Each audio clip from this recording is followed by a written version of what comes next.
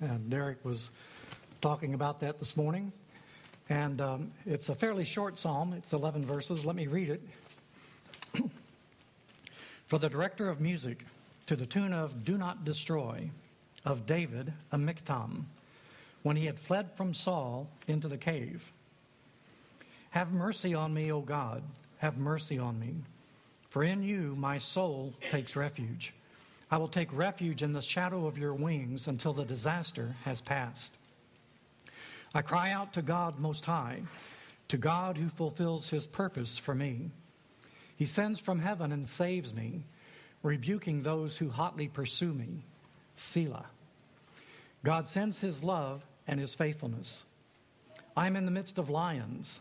I lie among ravenous beasts, men whose teeth are spears and arrows, whose tongues are sharp swords.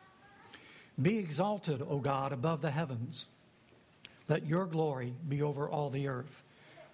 They spread a net for my feet. I was bowed down in distress. They dug a pit in my path, but they have fallen into it themselves. Selah. My heart is steadfast, O God. My heart is steadfast.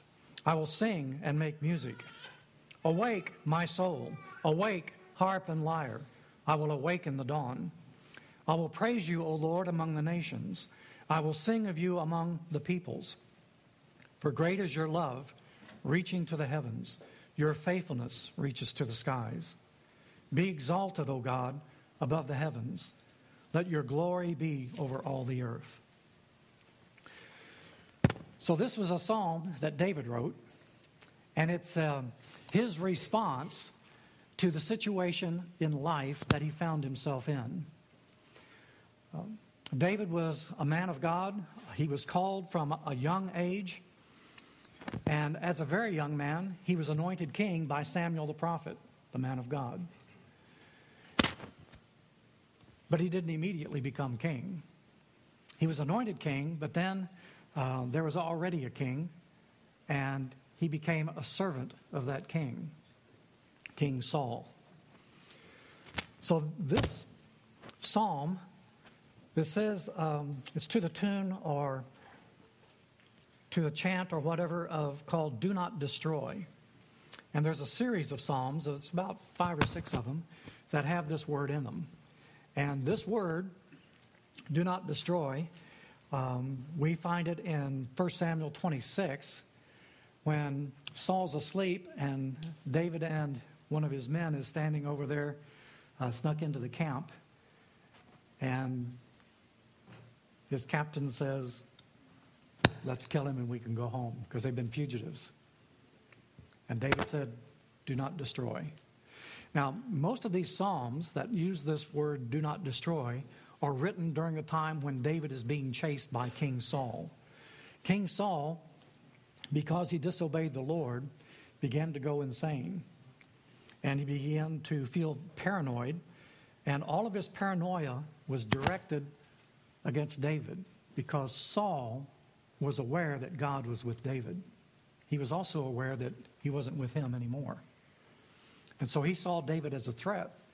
Now, David was a mighty warrior, a valiant man. He was captain of the king's bodyguard, a trusted man, a very brave and powerful man, a man who was acclaimed by all the people because he was their hero in the military fields, and he led the armies.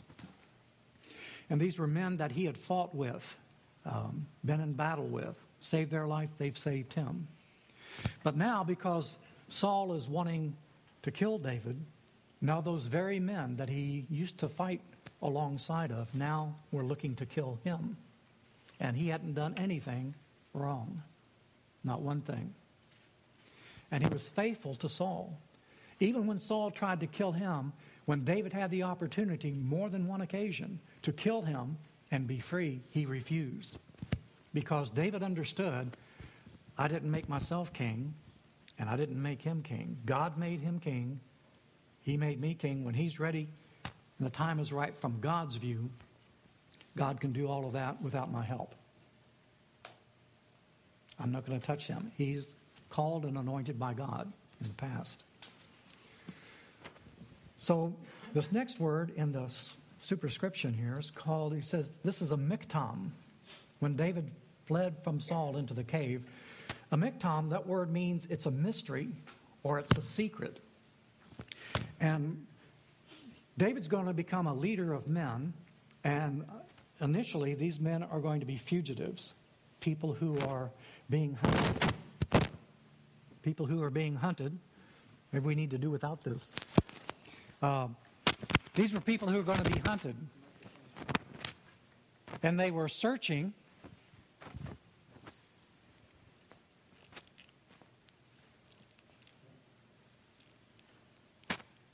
They were searching for these men.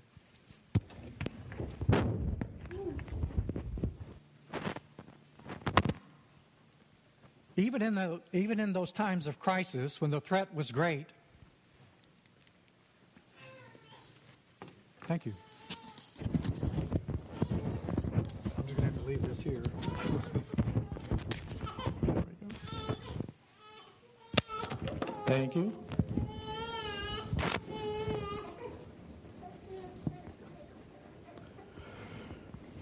I myself am technically challenged. It's good to have men who aren't. So even while he was being persecuted and hunted, there was a peace about David. Didn't mean he wasn't concerned, and he took steps to take care of himself and those who walked with him. But it meant that he had an inner strength and an inner peace that people began to wonder about. How can this man have this kind of a peace when people are trying to kill him and he hasn't done anything wrong? Well, this Psalm 57 is partly an explanation of that. It's the secret behind, the mystery behind the peace that he gives. You remember in the New Testament, Peter is going to write to the church, and he says, always be ready to give an answer for the reason behind the hope that lies within you. That's what David's doing. And so Psalm 57, David is saying, this is the secret of the peace that I have, even in the midst of crisis. Outwardly, things hadn't changed, but inwardly, something had taken place within him, and this is what he wants to talk about. This is what he has experienced of God's grace that enables him to walk in victory, even in the midst of dangers and enemies. So David cries out to God in his prayer, have mercy on me, O God, have mercy on me.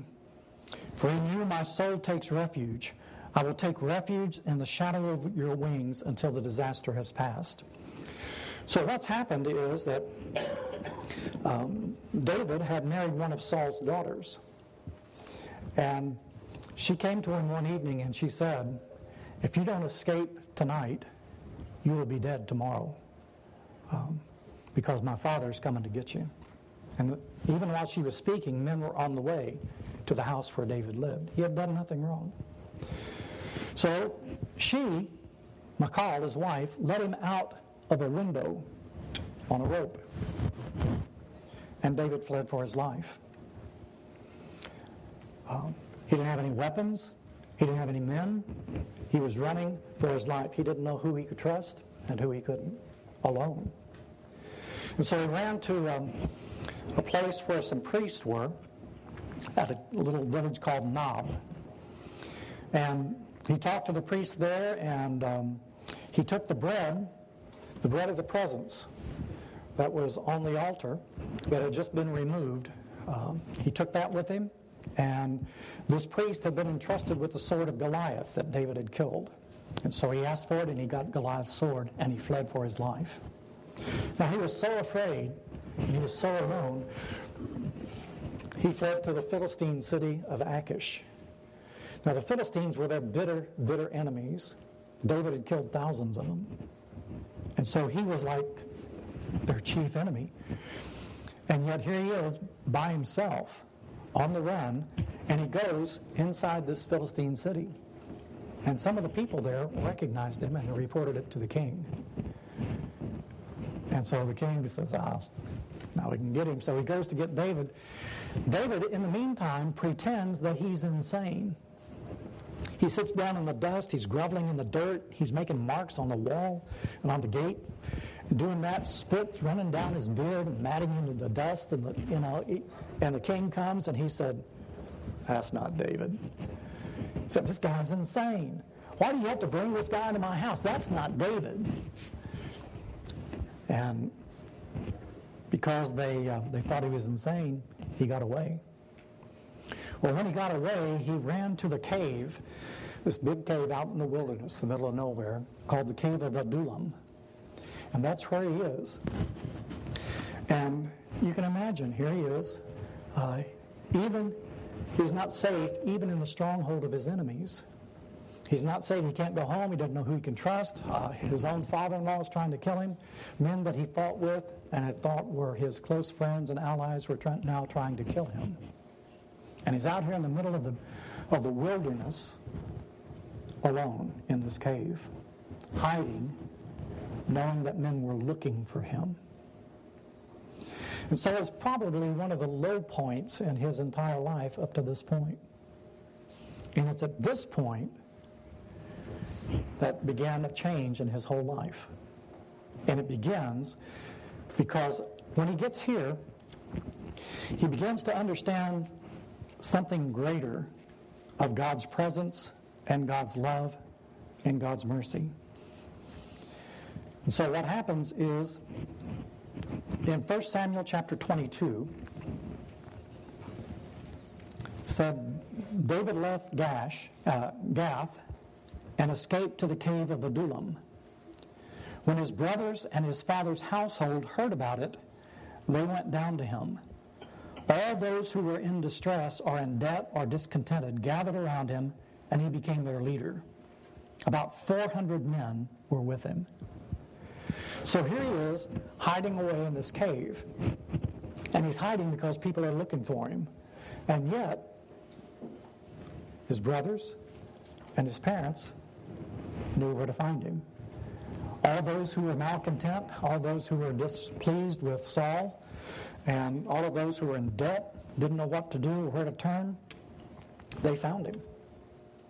God led and directed these men, 400 of them. Later on, in chapter 23, we're going to see that number is going to grow until finally there's 600 men. It's a lot of men. Many of these men, when they came, they brought their families with them, and they were having to constantly move. So this became a turning point in David's life.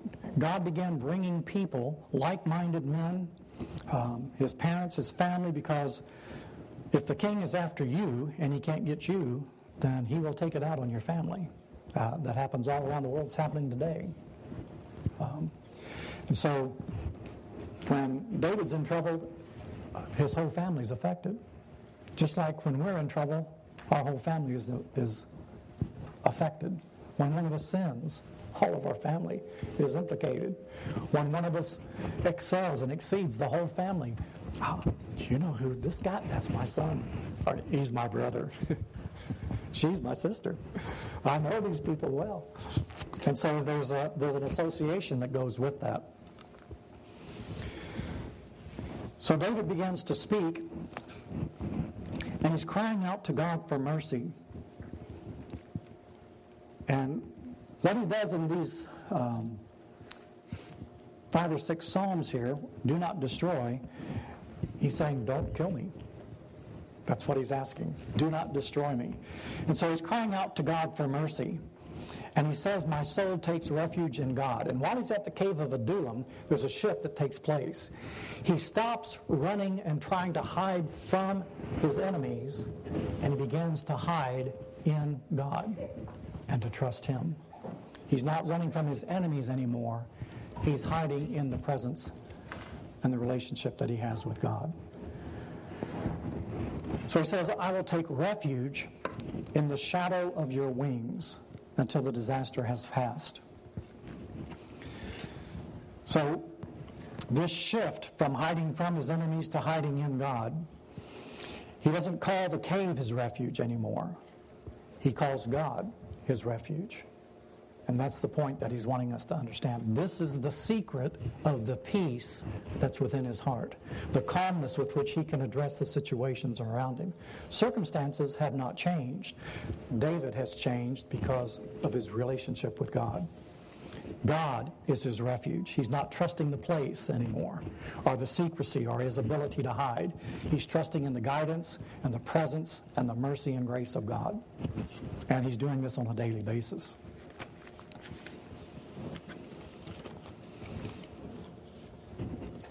So as he hides in the presence of the Lord, as he trusts him until the disaster is past, he says, I cry out to God Most High, to God who fulfills his purpose for me. And he's going to make a statement here that it doesn't matter what the situation has been. He knows what God has called him to be. And he's not actively seeking to overthrow Saul, even though Saul is trying to fight him. He's trying to avoid conflict with Saul because he's a man of peace as far as Saul is concerned, his relationship with Saul. So he does not want to have an open battle with Saul, not because he's afraid of him or because he's afraid of the men that's with him, but because he doesn't want to hurt him, does not want to hurt him. This is the man seeking to kill him for no reason. He does not want to hurt him because he's trusting God to take care of Saul and himself. And so he's concerned. He knows that God is going to fulfill God's purpose for him. He's not trusting in his own ability or his own insight, and he trusts that God is going to save and deliver him, and he does, but not in ways that are logical or that you or I would have understood. When God calls a person, God is the person who will fulfill that call within that person's life, if the person will trust him. God calls, he will enable us to fulfill that call. And David is hiding in the presence of God, trusting that God will fulfill his purpose for him. And he knows that if God is on his side, as Paul says in Romans, who can be against us? If God is for us, nothing can separate us from God. And that's his hope, that's his trust, that's his walk with the Lord. So God was fulfilling his purpose for David, not in normal ways, but according to the plan and purpose of God. And David goes on and he says that God will send forth his love and his faithfulness. Now these are major words in the Old Testament, and they can be translated in a couple of different ways.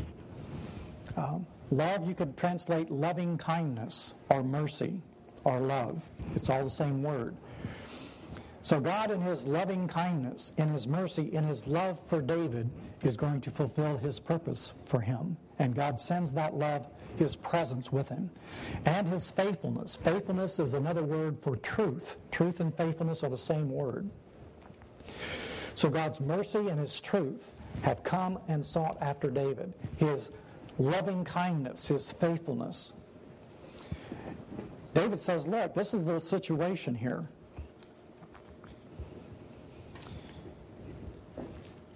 He said, I'm in the midst of lions.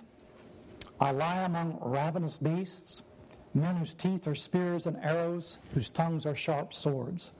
And people have been accusing him before David, and people have been reporting, spying on him, and reporting those things back to King Saul with an attempt, because when you're in a position of authority, there are people who are jealous or people who want to take your position. And that's what's happening in Saul's kingdom. And so these are men that are people who David trusted, but now they have betrayed him. And so he's counting in the faithfulness of God and the love of God because he's not sure who he can trust anywhere else. So God's purpose and God's plan is where David is looking for guidance and direction. In Luke chapter 7, verse 30, makes a statement in there that the Pharisees and the experts in the law in Jesus' day rejected God's purpose for themselves. And so the Pharisees in Jesus' day, they rejected Jesus, and by doing that, and rejected John the Baptist as well. By doing that, they rejected God's plan and purpose for them. David is not doing that. He's embracing God's purpose for him and waiting through some very difficult times for God to fulfill that purpose for him. God has a purpose for every one of us.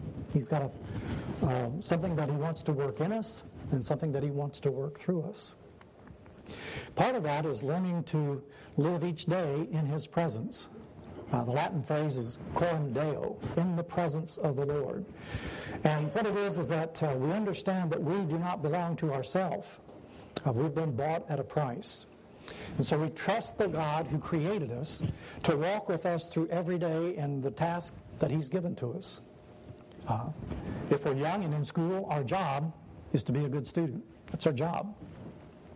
And as we do our job, being a good student will impact and influence the way we do our jobs when we graduate, the jobs that we make a living at. So the habits that we start now will carry over to how we do our work. And the scriptures teach us that we need to do everything that we do as unto the Lord.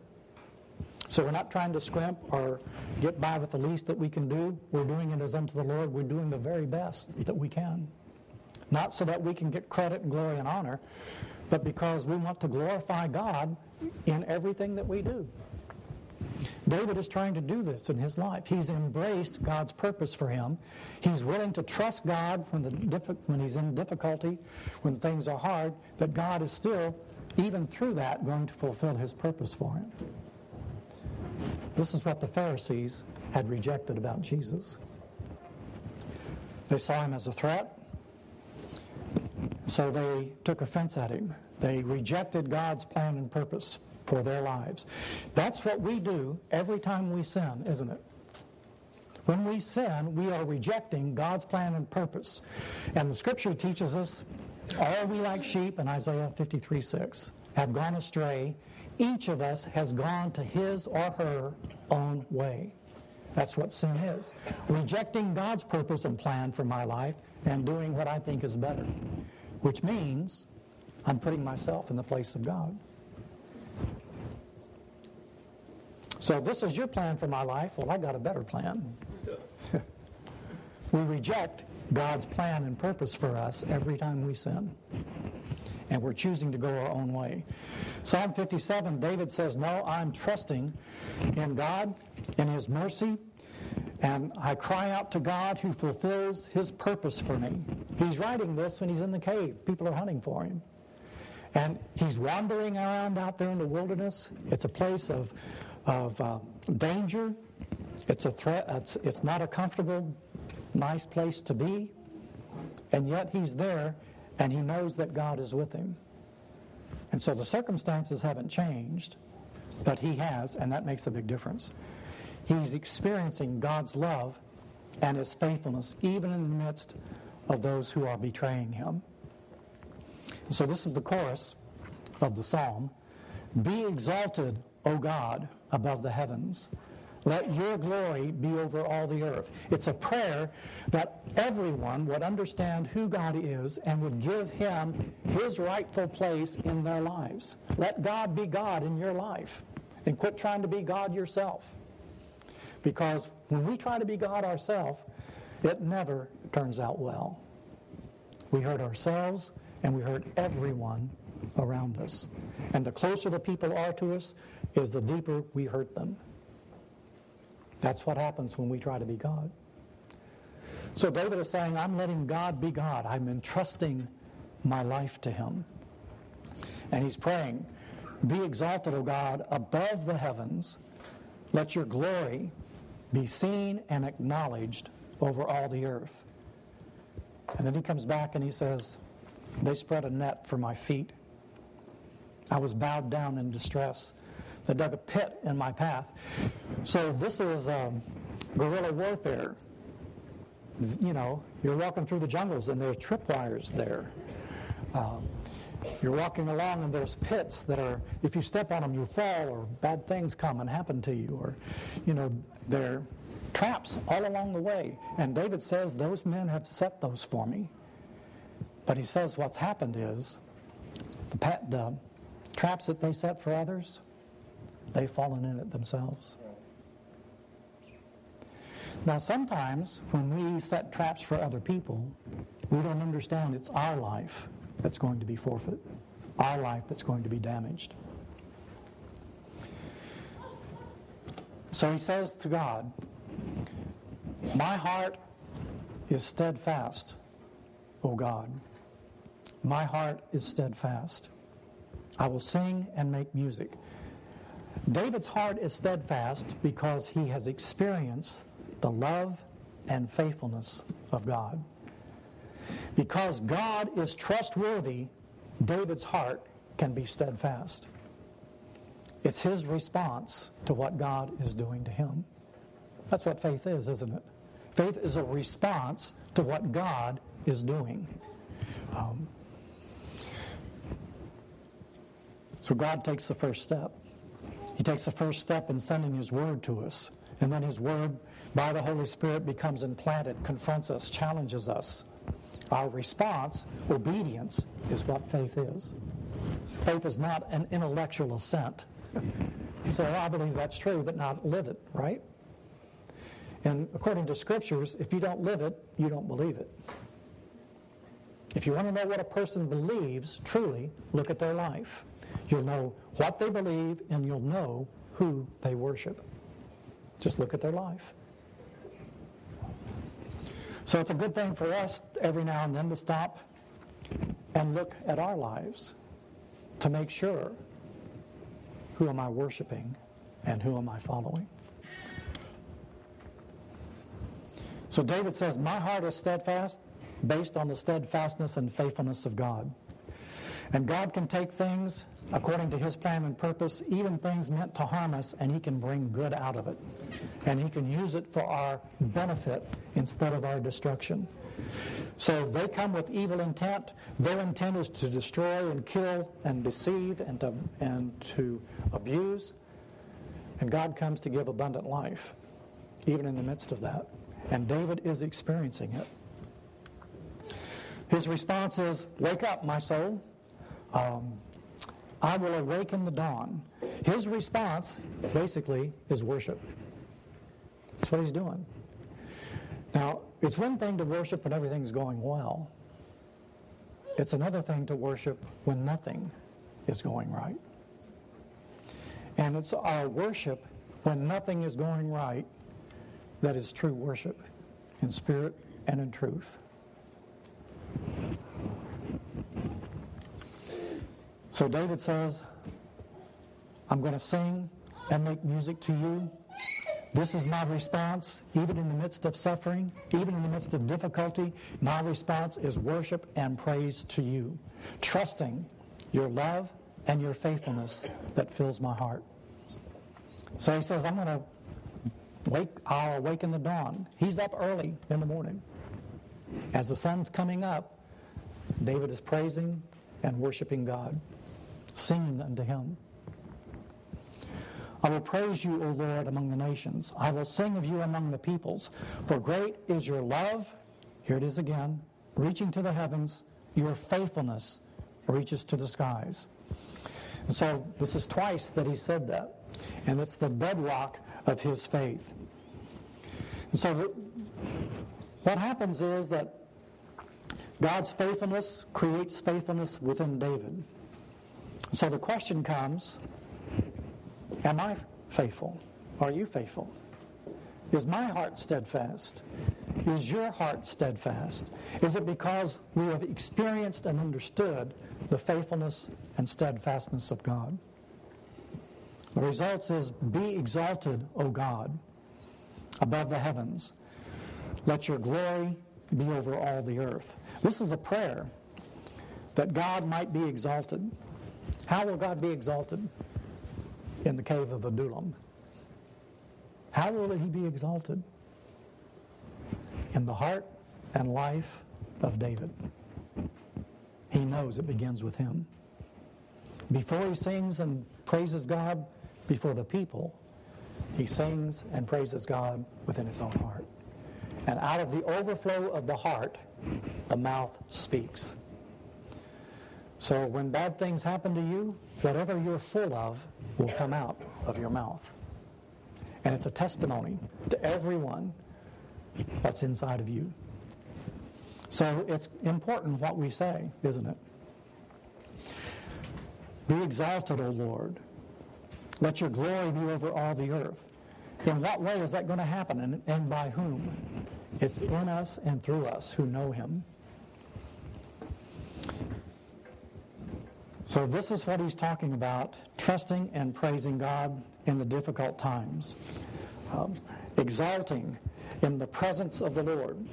Again, the outward things haven't changed. But things have changed within David, and God begins to work in him. He brings people around him, not the most pleasant people, and God is going to use them to create the kingdom of God in Israel. So that's what he's doing. Forging in the iron smelting pot of the desert, the steel of David's faith. That's how he's learning, and that test is going to keep him through the rest of his life. Let's pray. Father, we pray that you would help us to be people like David, who in the midst of difficulties stop trusting in caves and hiding and trying to run away, but begin finding our peace and our security, our hope in your presence. Help us to look around and see that when we are at the end of ourself, we'll find you there. To sending forth your love and your faithfulness. So Lord, we pray that when the storms of life come, that we find our hiding place in you. And that we find that place of security and peace and hope. And teach us, like David, to learn how to rest in your presence and to draw from you the inner strength that we need to face whatever life brings. And we thank you, Lord, that you are a faithful, trustworthy God. We just ask that you would work that deep within us in the name of Christ our Lord. Amen.